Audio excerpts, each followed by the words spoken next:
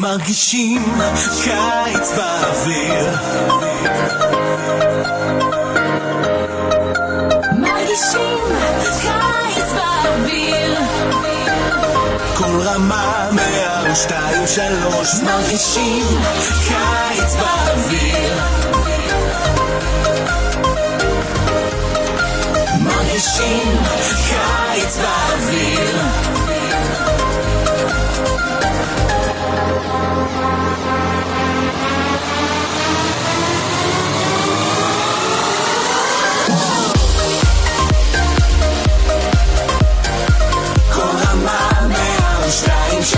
מרגישים קיץ באוויר,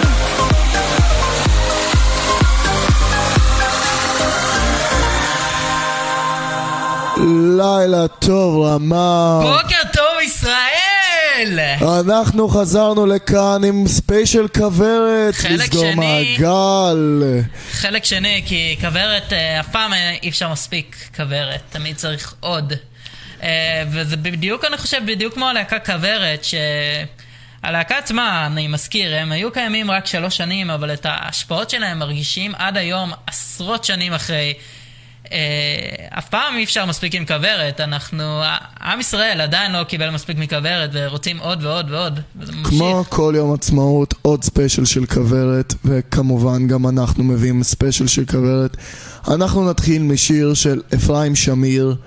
אפרים שמיר כמובן היה חבר כברת מיתולוגי, הוא הכיר את אשתו אסתר שמיר לפני שהוא עשה יחד את האלבום. אז זה אפרים שמיר, נכון, את יפה, הגרסה המקורית.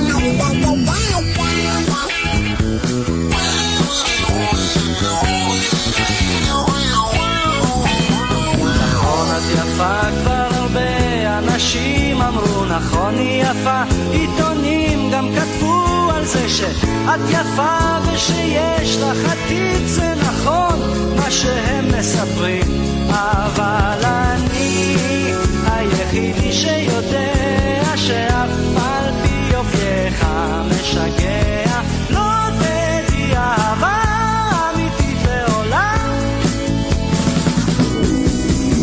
חשבת שפתרת את כל הצרות שלך ביום שפגשת את האיש שכבש אותך, עליו גם כתבו עיתונים כי גם הוא יפה, איזה שמחה באמת, אבל אני היחידי שיודע שאף על פי יופיו המשגע הוא לא ידע לאהוב אותך לעולם,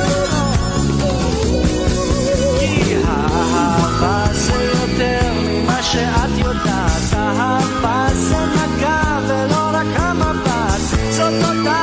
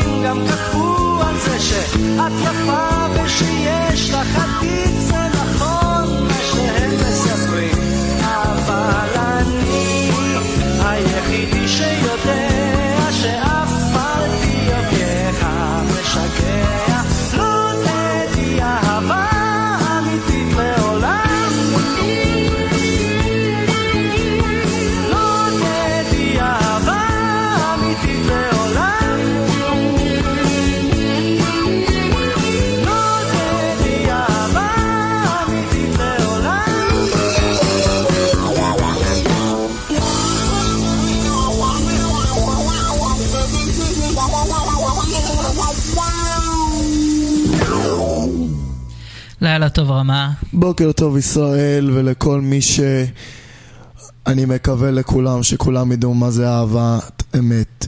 כפי שאמרתי בתוכנית הקודמת, השיר הזה נכתב לאהובתו מהתיכון של אפרים שמיר, שלא רצתה אותו, למעשה כנראה לא ידע על קיומו, והוא אמר שמרוב שהיא יפה וכולם רוצים אותה, היא לא תדע בחיים אהבת אמת, כי כנראה כל מה שהיא אי פעם תרדוף זה רק את הבצע ואת היופי. אבל מסר מעניין, וקשה להיות יפה מדי שאתה לא יודע מה זה אהבת אמת. והיופי הוא גם ככה בעיני המתבונן, ואנחנו עוברים במעבר חד בעיני המאזין. בעיני המאזין במקרה שלנו. בעיני המאזין לכוורת, כן. אנחנו נעבור לדני סנדרסון, שהיה גם חבר מיתולוגי בלהקת כוורת, שהיה לו מופע מאוד מיוחד, וזה בעצם על השיר שנקרא אצל הדוד הוועדות, שכיום כולם מכירים בתור גרסה של נועה קירל ואגם בוחבוט. נכון, אז השיר הזה בעצם במקור באמת של דני סנדרסון. עכשיו, מה שמעניין דווקא לדעתי, שמלבד הזמרות החדשות והצעירות, בזק בעיבוד שלהם לשיר הזה, בעצם הם לא שינו יותר מדי. המילים עצמם בשיר החדש והישן הם זהות, הם בדיוק אותו דבר, זה קאבר. הקליפ עצמו גם מאוד מאוד דומה. הקליפ המקורי אגב הוא הופק בעלות של $10,000, שזה היה הון באותה תקופה, וזה היה אחד מהקליפים היקרים שנוצרו אז בארץ באותה תקופה. לא מפתיע, כי באמת משמידים את הבית בקליפ הישן וגם החדש. אני לא רוצה לדעת כמה עלה גרסת כיסוי של נועה קירל ואגם בוחבוט. כן, לא נברר כרגע, אבל לבזק יש כסף, אל תדאג. אני לא דואג. בוא נשמע אצל הדוד והדוד הגרסה המקורית של דני סנדרסון.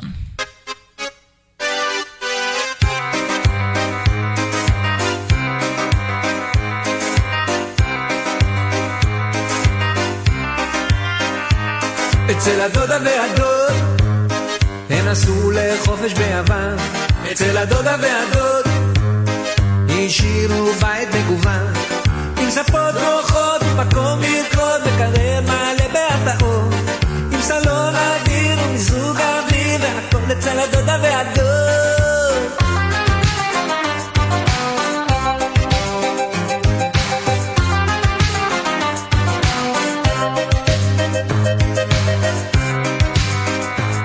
אצל הדודה והדוד אספנו כמה ידידים.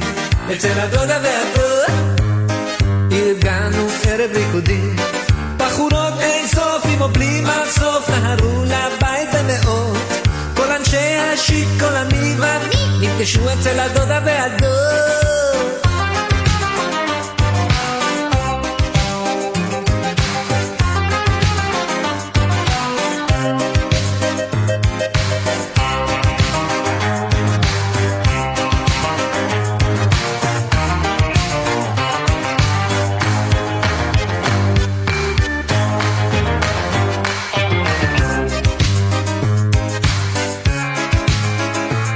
אצל הדודה והדוד חגיגה כזאת עוד לא הייתה. אצל הדודה והדוד עד לשעות הבוקר נמשכה, תסרוקות רקדו, משקאות רוקנו, אנשים ניתנו על הקירות, תקליטים כיסחו, השכנים צחו, והכל אצל הדודה והדוד.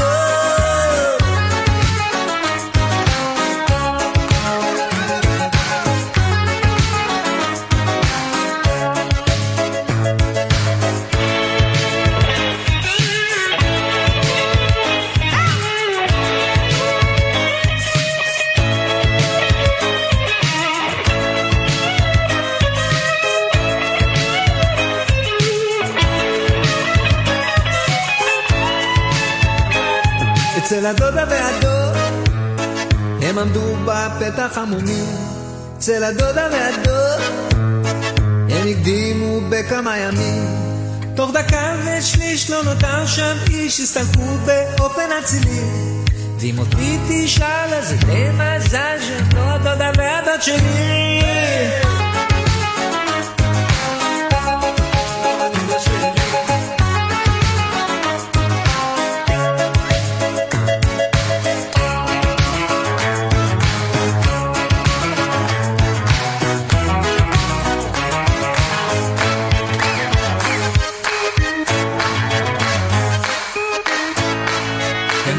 הדודה והדוד שלי. לילה טוב רמה. בוקר טוב ישראל. תגיד אורי, האם יצא לך אי פעם להחריב בית ברמה של הדודה והדוד? לא מדברים על זה. כנ"ל במקרה שלי. מה שכן, כוורת הייתה השפעה מאוד חזקה בעולם המוזיקה וגם חברי כוורת, וכעת אנחנו נשמע זוג שירים של הם למעשה גרסאות כיסוי לאו חברי כוורת, כמו השיר הבא עברתי רק כדי לראות, שפה שרה אסתר שמיר בגרסה המקורית, ולאחר מכן נשמע את מרסדס בנד ביום ובלילה. אז נתחיל עם עברתי רק כדי לראות. כמו שאמרנו, ההשפעות של כוורת ממשיכות ומעדדות עד היום.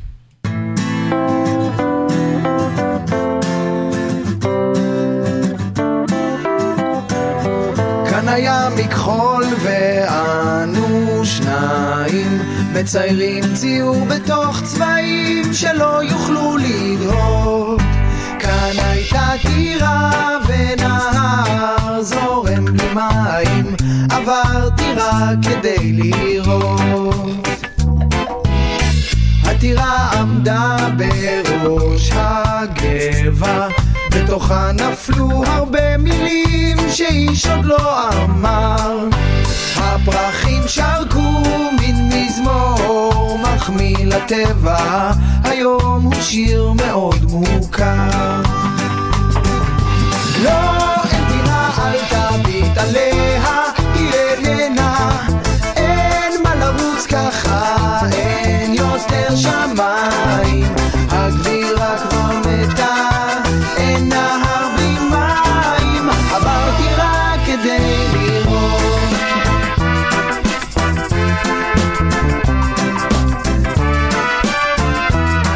הקירות סדוקים הכל קפה, ואתה יושב בראש זקוף וכבר מוכן לשלוט.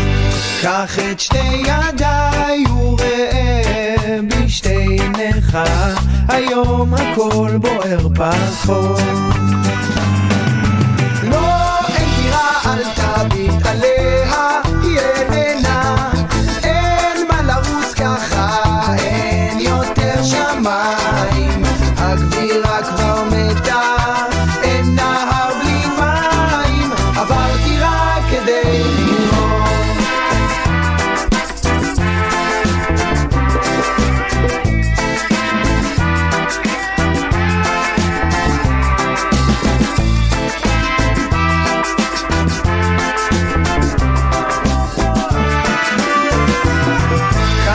מכחול ואנו שניים מציירים ציור בתוך צבעים שלא יוכלו לדהות.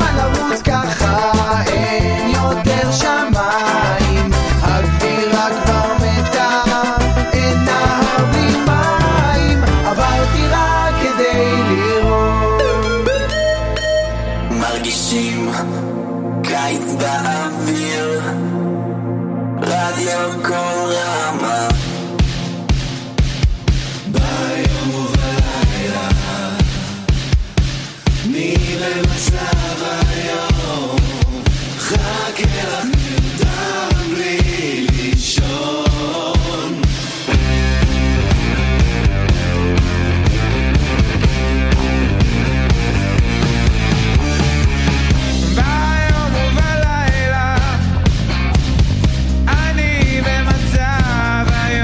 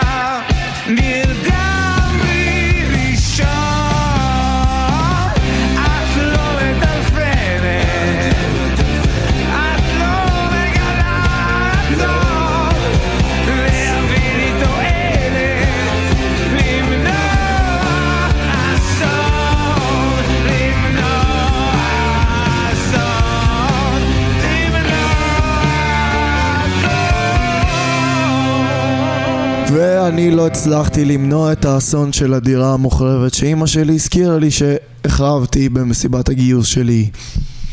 אמרנו שלא מדברים על זה. כן, מסתבר שאני חייב לציין את זה כשזה מדובר באמא, כי אין כמו אמא בעולם הזה. שגם מאזינה לנו, וגם אמא שלי ואבא שלי גם מאזינים לנו, אז דש לכולם בארץ, לכל המאזינים שלנו, ובוקר טוב לכם שם בישראל. שיהיה לכם בהחלט יום נפלא. הלהקה הבאה זה הכבש ה-16 שמורכבת מיוני רכטר, גידי גוב, דיוויד ברוזה, יונתן גפן ויהודית רביץ. הכבש ה-16 זהו ספר של יונתן גפן שעובד לתקליט בשנת 1978. תקליט ילדים, קלאסיקה אמיתית. יוני רכטר וגידי גוב כמובן היו בכוורת, שיתוף פעולה נוסף שלהם לתקליט האגדי הזה. בוא נשמע.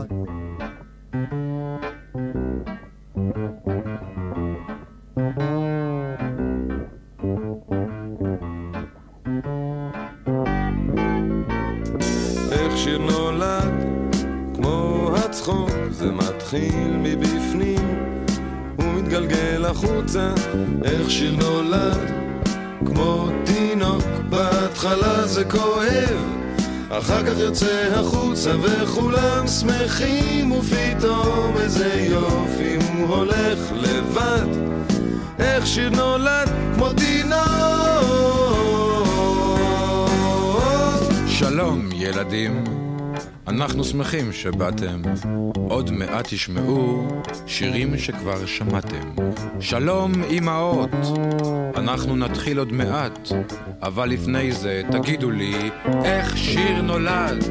איך שיר נולד כמו הצחוק, זה מתחיל מבפנים ומתגלגל החוצה. איך שיר נולד כמו תינוק, בהתחלה זה כואב, אחר כך יוצא החוצה וכולם שמחים, ופתאום איזה יופי הוא הולך לבד. איך שיר נולד כמו תינוק. מחבר 3 מילים, מחמם על אש קטנה, ורץ מהר להביא בצל מהשכנה. מוסיף 2 חרוזים, קצת פלפל, קצת מלח, מערבב 3 כבשים, וזורק קובייה של קרח. חשוב מאוד שהקרח יהיה חם. לה לה לה לה לה לה לה לה לה לה לה לה לה לה לה לה. בהתחלה זה כואב, אחר כך יוצא החוצה וכולם שמחים, ופתאום איזה יופי הוא הולך לבד. איך שיר נולד כמו תינוק.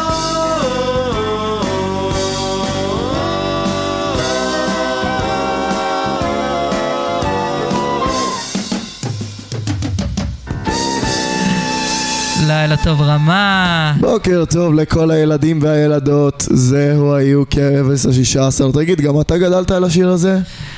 בטח, על כל הכבש ה-16, ובכללי אמרתי לך שגדלתי על יוני רכטר, כי אמא שלי מאוד אוהבת אותו, אז שמענו הרבה את השירים שלו, ואני גם מאוד אוהב אותו כמובן. הייתי פעם ילד, זה אלבום שהוא עשה עם אריק איינשטיין, בהזדמנות נעשה גם על זה תוכנית.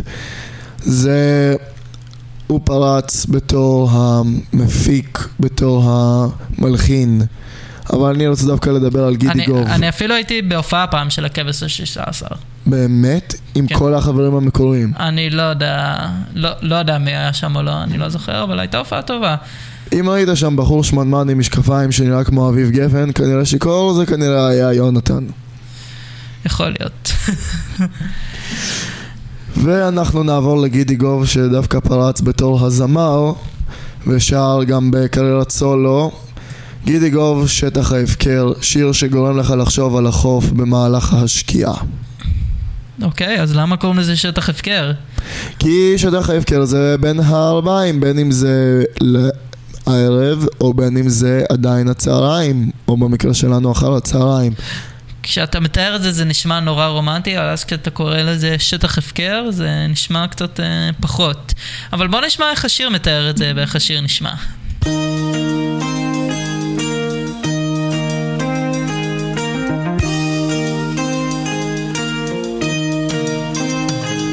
ובחוץ השמיים מתכסים בעננים, והרוח והשמש יורדת ושום אור אינו עולה, והחדר באופל מתמלא, ובשקט בלי נוע לבדי אני יושב, מילדות השעה הזאת נוחתת בכאב, כי לא יום ולא לילה זהו שטח ההפקר, והלב מסרב להשתחרר.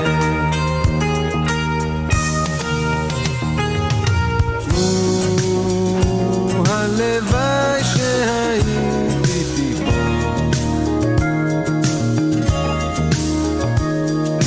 לא היא איננה ושוב לא תבוא, והזמן שחלף מאז כאילו לא חלף, בחלום מתנועע למולי אותו ענף, תאריך מתחלף אבל בחוץ אותו הסתיו, ולרגע אז הוא העכשיו,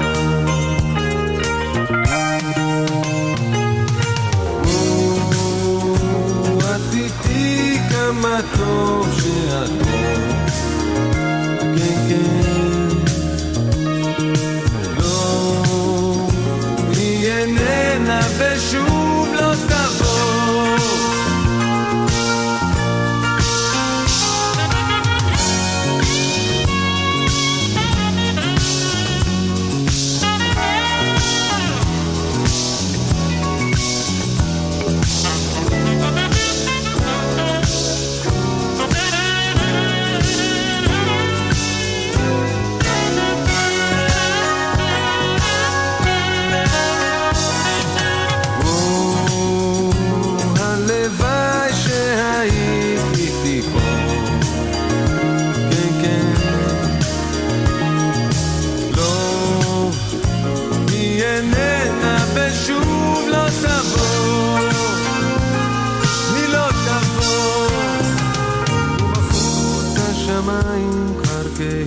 חמורים ובעיר נדלקים כבר האורות בחדרים, ואני שעייפתי את האור פה מעלה מסלק את החושך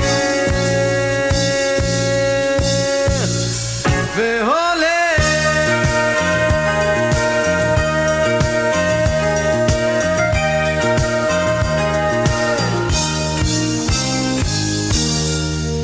לילה טוב רמה. בוקר טוב ישראל. זה כרגע לא זמן בין הארבעים, אבל בהחלט שיר שמזכיר זאת, והוא מדבר פה לא רק על התקופה של הזמן של בין הארבעים, אלא כמובן גם הוא מדבר פה על מעין מצב ביניים גם בין המערכות היחסים בין האנשים. יש לנו כאן קונפליקט של בין אם היא איתו ובין אם היא לא איתו, אבל היא איננה ושוב לא תחזור. אוקיי, השיר הבא שלנו, יום שישי של הדג נחש. מה הקשר של השיר הזה לכוורת, אריה? יצחק קלפטר, הגיטריסט המעולל שהתחיל את דרכו בצ'רצ'ילים, כפי ששמענו בתוכנית הקודמת. אנחנו נשמע את יום שישי כי יום מחר אצלכם בתוך פחות מ-24 שעות אתם מתחילים את יום שישי, את הסופש, וגם בתקווה גם אנחנו ברמה. יום שישי זה יום מאוד מיוחד, במיוחד שזה השבוע הראשון של החלק השני של המחנה.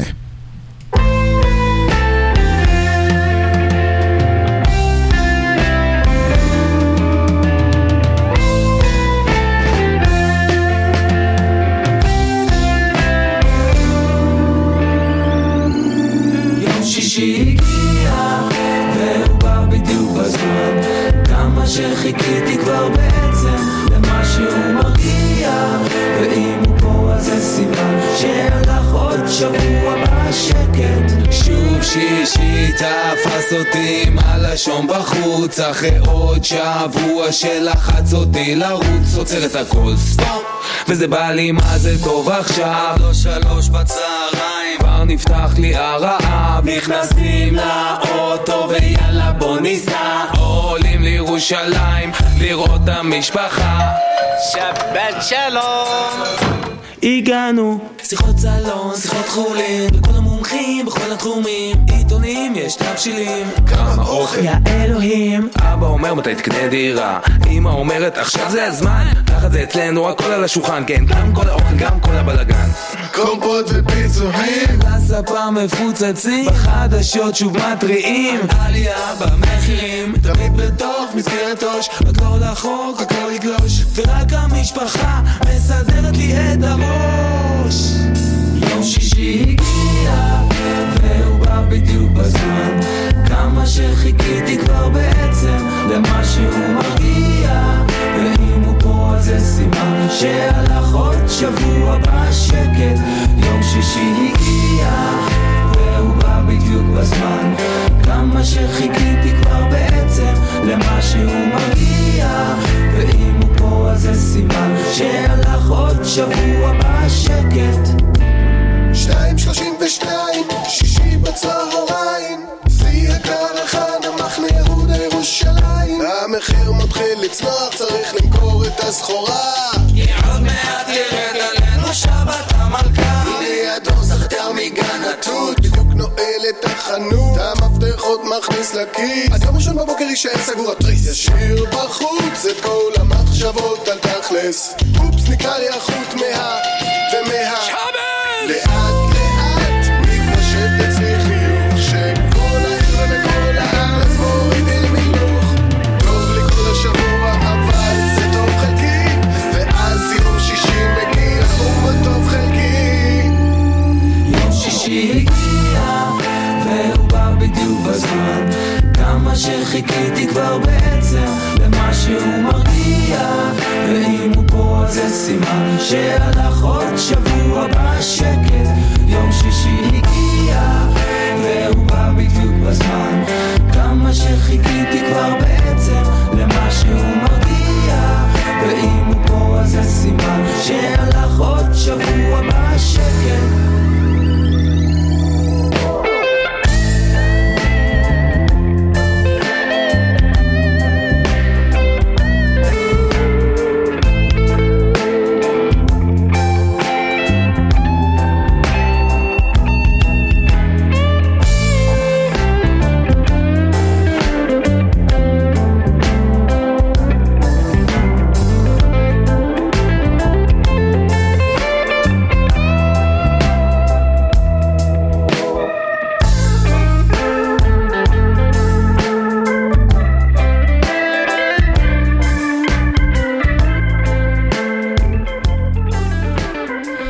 לילה טוב רמה. בוקר טוב ישראל.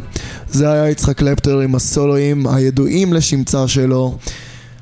כמו ששמענו בכוורת, שומעים פה את ההשפעות החזקות, וגם כמו ששמענו גם בגידי גוב, סקסופון. איך סקסופון מתקשר לרוק שלנו, איך כלי נשיפה מתקשר לרוק. אבל בסופו של דבר מוצאים את שטח ההפקר, ושם הכל מתנקס. אז שבת שלום לכל מדינת ישראל. אנחנו נשמע כרגע קטע שנקרא כוורת און 45. בוא תספר לנו אוריאל, כוורת און 45. אז זה בעצם מופע חיה של כוורת בקיץ 1984, אחת מכמה הופעות איחוד אגדיות, כל אחת בפני עצמה שכוורת עשו לאורך השנים. והשיר הזה הוא בעצם פשוט מחרוזת שלהם, שהם הופיעו ביחד בהופעה שבטוח כמו כל ההופעות שלהם הייתה אגדית. נמצאת גם באלבום כוורת הופעה חיה, אלבום נדיר יחסית, ומשם השיר כוורת און 45. בוא נשמע.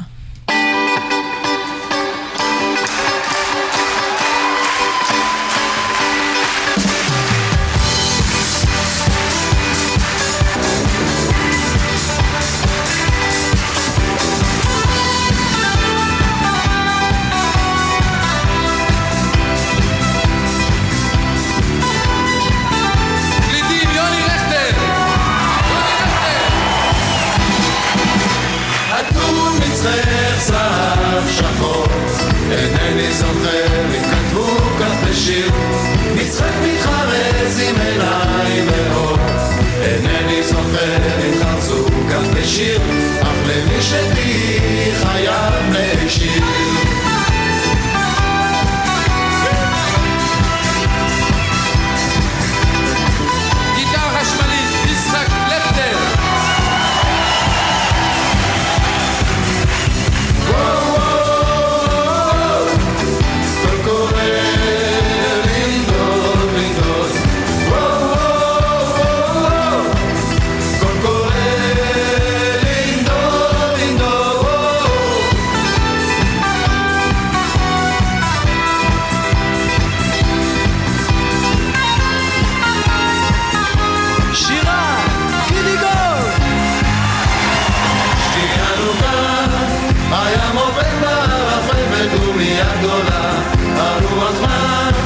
על סיפוננו האפל כוכב ראשון עלה, ואת ניצבת מנגד בשולי השווקים בלילות, ואת ניצבת מנגד בחיוך בעיניים כחולות.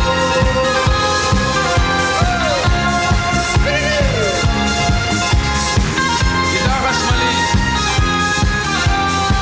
אפרים שמיר. אז בבית הספר על הקיר תמונה, והעיקר חורש בה את האדמה, וברקע ראשי שמי שפריפרי, העיקר יצמיח לנו לחם שנהיה גדולים.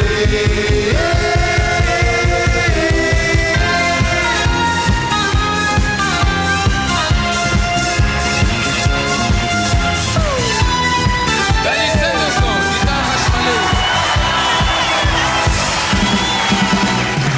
אני ענף פשוט, סוניה, מחוץ לתחרות, רוניה, כשאת עוברת הכל משתנה, מבט אחד אני נחנק מהקפה.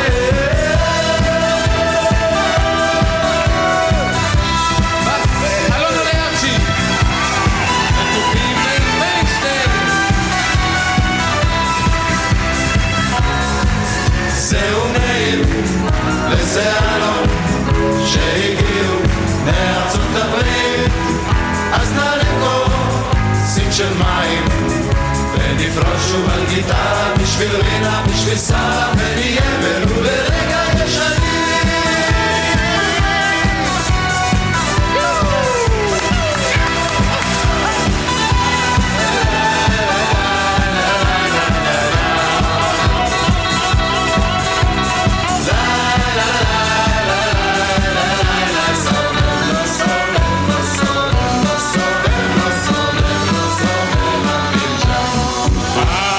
הרוח נושבת גבירה, נוסיף עוד קסם אל המדורה.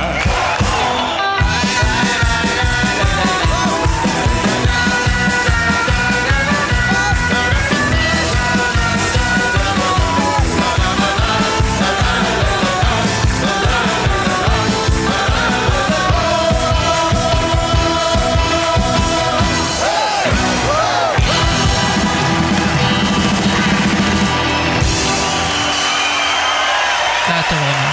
בוקר טוב ישראל. זה היה כוורת אונר 45 מההופעה שלהם בקיץ 1984, קיץ אגדי, אני אף פעם לא אשכח את הקיץ הזה.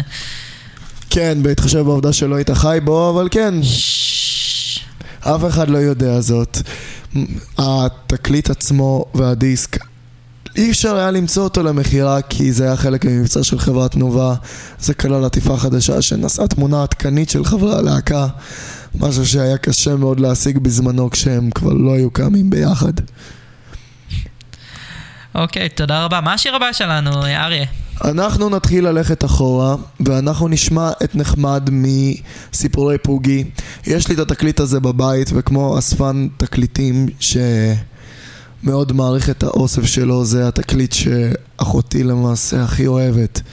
לדעתי זה התקליט היחיד נראה לי שהיא יכולה להקשיב לו. מה זאת אומרת יכולה להקשיב לו? תשמע, היא לא אוהבת את הרוק הקלאסי שלנו, היא לא אוהבת את הרוק המתקדם. לא אוהבת? מה? טוב, היא תמיד מוזמנת להאזין לרדיו, אבל אולי תקבל הערכה חדשה מהתוכניות שלנו. בתקווה, בהתחשב בעובדה שהן עולות לאינטרנט כל הזמן, ואפשר להקשיב לתוכניות גם של ילדים. נכון, בהחלט. וכמובן אפשר להזין לנו תמיד באינטרנט, באתר, באפליקציות אפילו. וכמובן כשאנחנו משדרים בלילה אפילו בפייסבוק לייב, כך שאפשר לראות אותנו. אז בוא נשמע את נחמד של כוורת. רציתי לשאול אותך בעצם על הערך של התקליטים, כאילו מה תקליט אומר? זה החוויה של הסאונד השונה שאתה אוהב, או התקליט עצמו, או הכל ביחד? למבינים שבינינו, תקליט זה סאונד אנלוגי ודיסקים MP3 זה סאונד דיגיטלי. כשאתה שומע סאונד אנלוגי אתה ממש יכול להתעמק בכל צליל. המחט, זה פשוט חוויה להניח מחט על התקליט, לשמוע את זה בסאונד המקורי כפי שזה יצא אז, אם אנחנו חושבים על זה 30-40 שנה אחורה. יש לי אגב לתקליט הזה מספר סידורים 193, כלומר לפניו יצאו כולם 192 עותקים. וכמה תקליט הזה מחר, אתה יודע, או שאני שוב מתקיל אותך? אין פה באמת, יש הוצאות שניות, יש הוצאות מחודשות, אז אין באמת לדעת. אם אתה רוצה הערכה גסה, יש לי הרגשה שזה לא רק בתקליט אלא בכללי. האלבום הזה מחר לדעתי למעלה ממיליונים. אוקיי, טוב, נבדוק את זה. תודה רבה. נחמד של כוורת.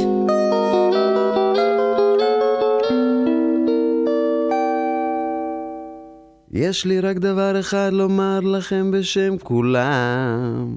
היה נחמד, נחמד, היה ממש נחמד. היינו אז חזרנו שוב, היה ממש נחמד. 100 שנה דבר לא השתנה, נמשיך לבוא גם אז יהיה נחמד. נלך, נחזור, נעמוד שעה בתור, עשו שטויות, נמרח קצת יוד ונתראה בבור. מכאן לשם זה לא לוקח זמן, עדיף לגמור ביחד עם כולם. אחד, אחד, יודע כל אחד, להוריד את המים, לשתות לחיים, העיקר שיהיה נחמד. נחמד, נחמד, היה ממש נחמד, נמשיך לבוא גם אז יהיה נחמד. מה עושים הלילה? ממלא לי לפחות את כל היום. מלידה מסיבה אחת גדולה, ואיפה יש זמן ליהנות. כשחוזרים הביתה התקרה מונחת מול על הרצפה, נזכרים בערב ובכיבודים, איך לא נעיר פנים. נחמד, היה ממש נחמד.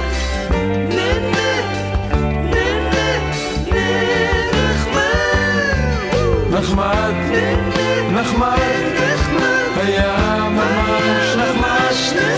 היינו אז חזרנו שוב, היה ממש נחמד. 100 שנה דבר לא השתנה, נמשיך לבוא גם אז יהיה נחמד.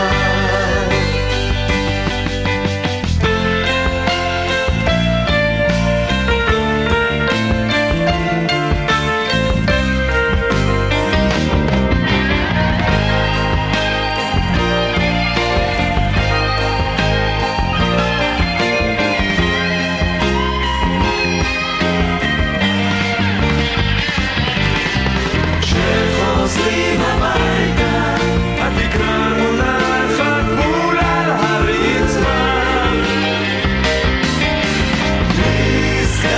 נזכרים בערב ובכיבודים, ואיך לא נעיר פנים. נחמד, נחמד, היה ממש נחמד. היינו אז חזרנו שוב, היה ממש נחמד. 100 שנה דבר לא השתנה, נמשיך לבוא גם אז יהיה נחמד.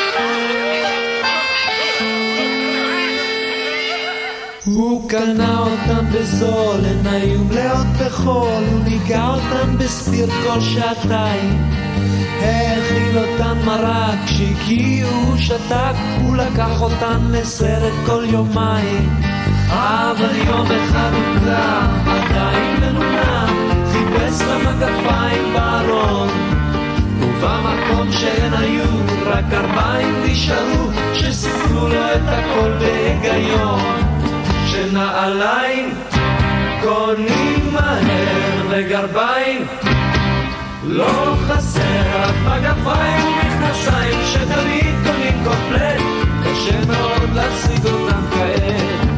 נגדי נגדי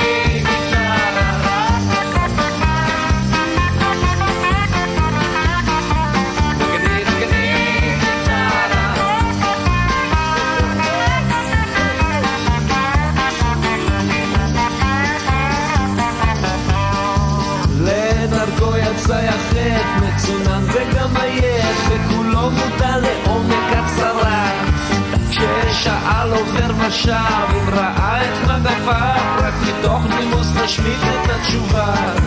ברוך טר בכפר בעיר במצב מאוד שביר, הדיפרסיה במוחו השתוללה, כשפנה חסר אונים למדור חיפוש קרובים, התרכז עליו בקי בקבלה. נעליים קונים מהר וגרביים לא חסר, אך מגפיים ומכנסיים שתמיד קונים קומפלט, קשה מאוד להשיג אותם כעת.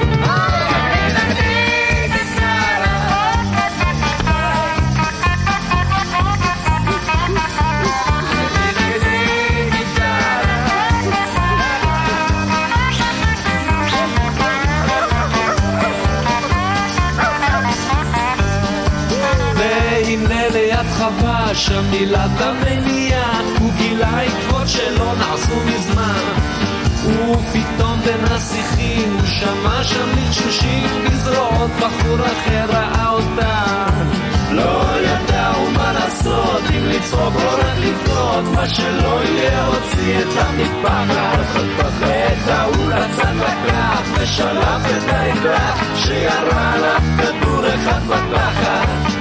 נעליים קונים מהר וגרביים לא חסר, רק מגפיים ומכנסיים שתמיד קונים קומפלט, קשה מאוד להשיג אותם כעת.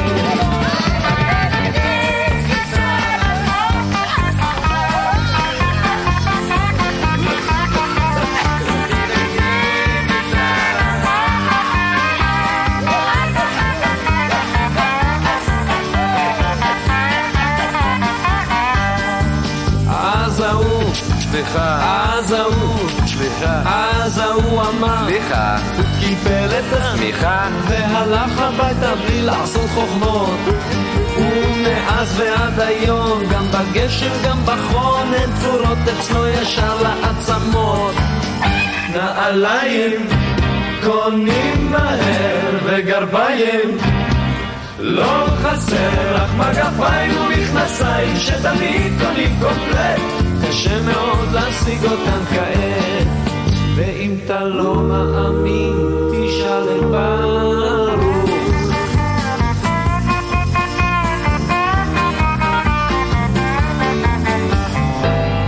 לילה טוב רמה. בוקר טוב ישראל. אריה, אני יודע שאנחנו מאוד אוהבים את כוורת כאן, ובאמת אי אפשר להמעיט בהצלחה שלהם, אבל בכל זאת אני חושב שקצת יותר מדי פרגנת להם כשאמרת שסיפורי פוגי מחר להערכתך איזה 1,000,000 ומשהו עותקים. אני ללא ספק מסכים עם העניין, מסתבר שזה 140,000 עותקים בלבד, והלכתי פה בהחלט עם הרגש. וכן, יש הרבה אלבומים אחרים שהרבה יותר הצליחו. זה עדיין אחד מהאלבומים הכי מצליחים בהיסטוריה הישראלית, אבל יש לא מעט אלבומים שיותר הצליחו ממנו. האלבום הכי מצליח, אגב, שהכי נמכר בישראל, זה בלעדייך של אייל גולן, האלבום השלישי של אייל גולן מ-1997. בכל זאת, לאלבום של כוורת יש את הוא כן קיבל את התואר של האלבום הבכורה השני הכי מצליח בהיסטוריה הישראלית, אחרי האלבום של ריטה. אל תשכח גם שב-1973 המפה הדמוגרפית של מדינת, המפה הדמוגרפית של מדינת ישראל הייתה הרבה יותר קטנה, הייתה הרבה פחות תושבים. לגמרי אי אפשר להעמיד בזה, גם אם זה לא אלבום הכי מצליח בכל ההיסטוריה, זה עדיין היה הצלחה היסטרית, ו140,000 עותקים במדינה קטנה כמו שלנו, זה אי אפשר, לא דבר שאפשר לבטל, זה עדיין אחד מהאלבומים הכי מצליחים בהיסטוריה הישראלית, בטח אחד מהכי מצליחים מאותה תקופה שלו. תשמע, 70,000 עותקים בשנה הראשונה, זה לא משהו שבא ברגל, במיוחד במדינת ישראל. איפה שרוק וכל המוזיקה בסגנון הזה, זה היה טאבו. אנשים, היה דיבור על להביא את הביטלס בשנות ה-60, ובן גוריון היה זה שביטל את הגעת הביטלס בתאדם. לא נכון. לא נכון. בן גוריון לא BDS? בן גוריון זה לא עניין של BDS. אז מדינת ישראל הייתה מדינה שמרנית. לא היה BDS אז כמובן. אני צחקתי. זה תופעה יותר מהשנים האחרונות. אני מסכים עם זה לחלוטין, ובעקבות כך אני הפסדתי הופעה של אחת הלהקות האהובות עליי, פרל ג'ם. כמובן יש לנו גם פה אישה במחנה, לירון קוראים לה, שמתה על פרל ג'ם, ובאמת חבל שהם לא יצא להם להגיע לארץ. ובהמשך תמיד יהיה לנו את כוורת. תמיד יהיה לנו את כוורת. ואת כל שאר הלהקות הרוג ישראלי שאפשר לשמוע בתוכניות האחרות שלנו, של לילה טוב רמת בוקר טוב ישראל. בואו נאכל את הציפורניים ביחד.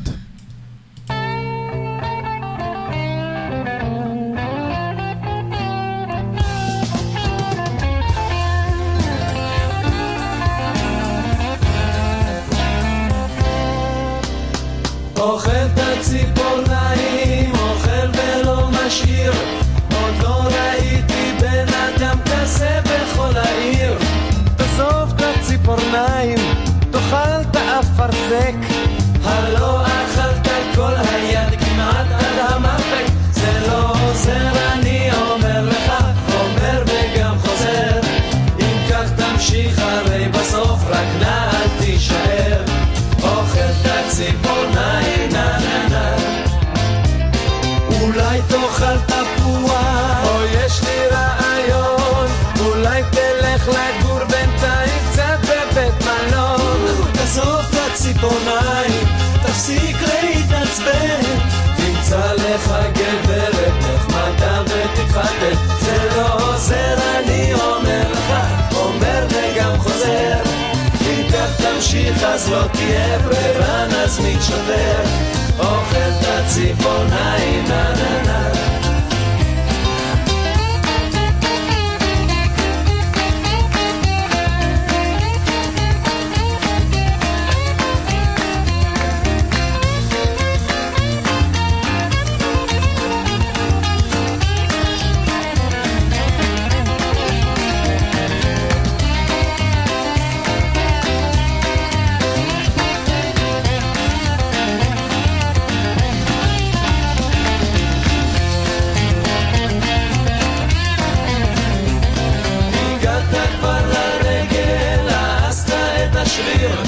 עוד רגע מהמכנסיים כיסה לא תשאיר. תעזוב את הציפורניים, בחיי זה לא בנים. אתה לא יכול תאר לך איזה נזק זה מביא. זה לא אכפת לי שתאכל את הציפורניים עד סובלם, אך זה שהן שלי אתה לא חושב שזה מוגזם. אוכל את הציפורניים, נה נה נה.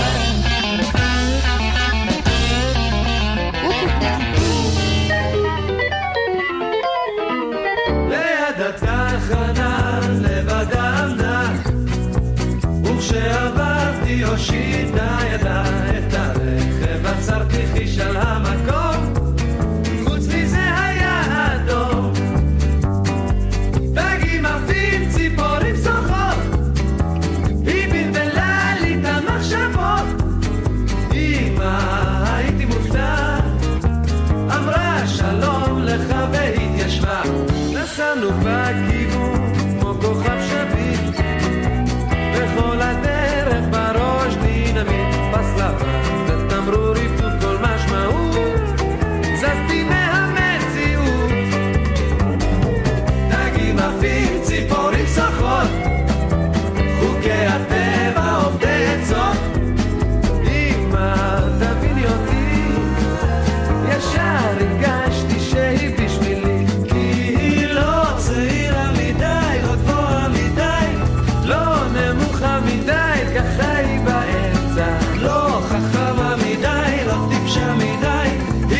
מה שרציתי לפי המידה. חשוב לנהוג יציב, לדבר ברור, אבל איתה זה קרה באיחור. כשבצומת ביקשה לרדת אם אפשר, לא ידעתי מה לומר.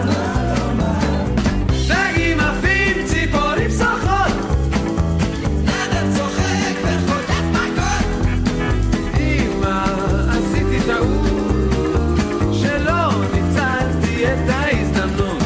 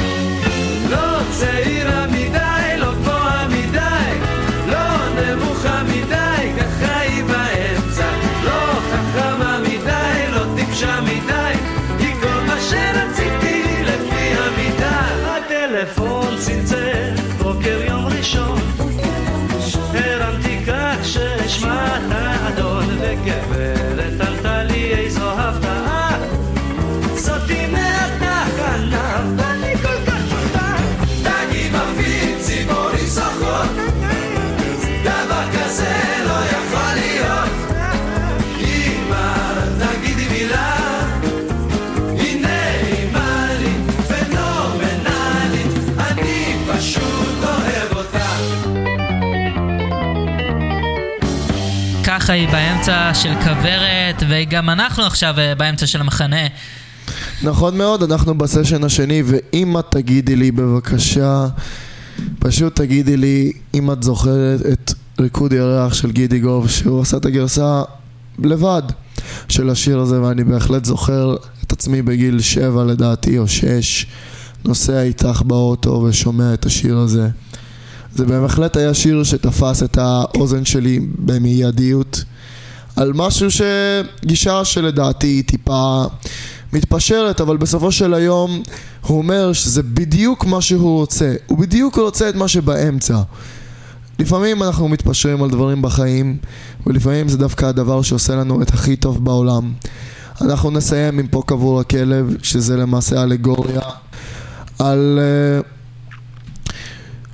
פה טמון העניין, פה המסר, כאן אנחנו, ואני רק מקווה כמובן שהכלב שלי לא יקבר בזמן הקרוב. טפו טפו טפו, אני אוהב אותך פידל. גם אני. עכשיו, אני מאוד אוהב את השיר הזה כי זה כברת והשיר עצמו מעולה. חבל לי רק שהשיר מדבר על כלב מת, כי זה באמת עצוב. אבל אחלה שיר חוץ מהעניין הפעוט הזה שהוא מרכז השיר, עצם העניין. בוא נשמע.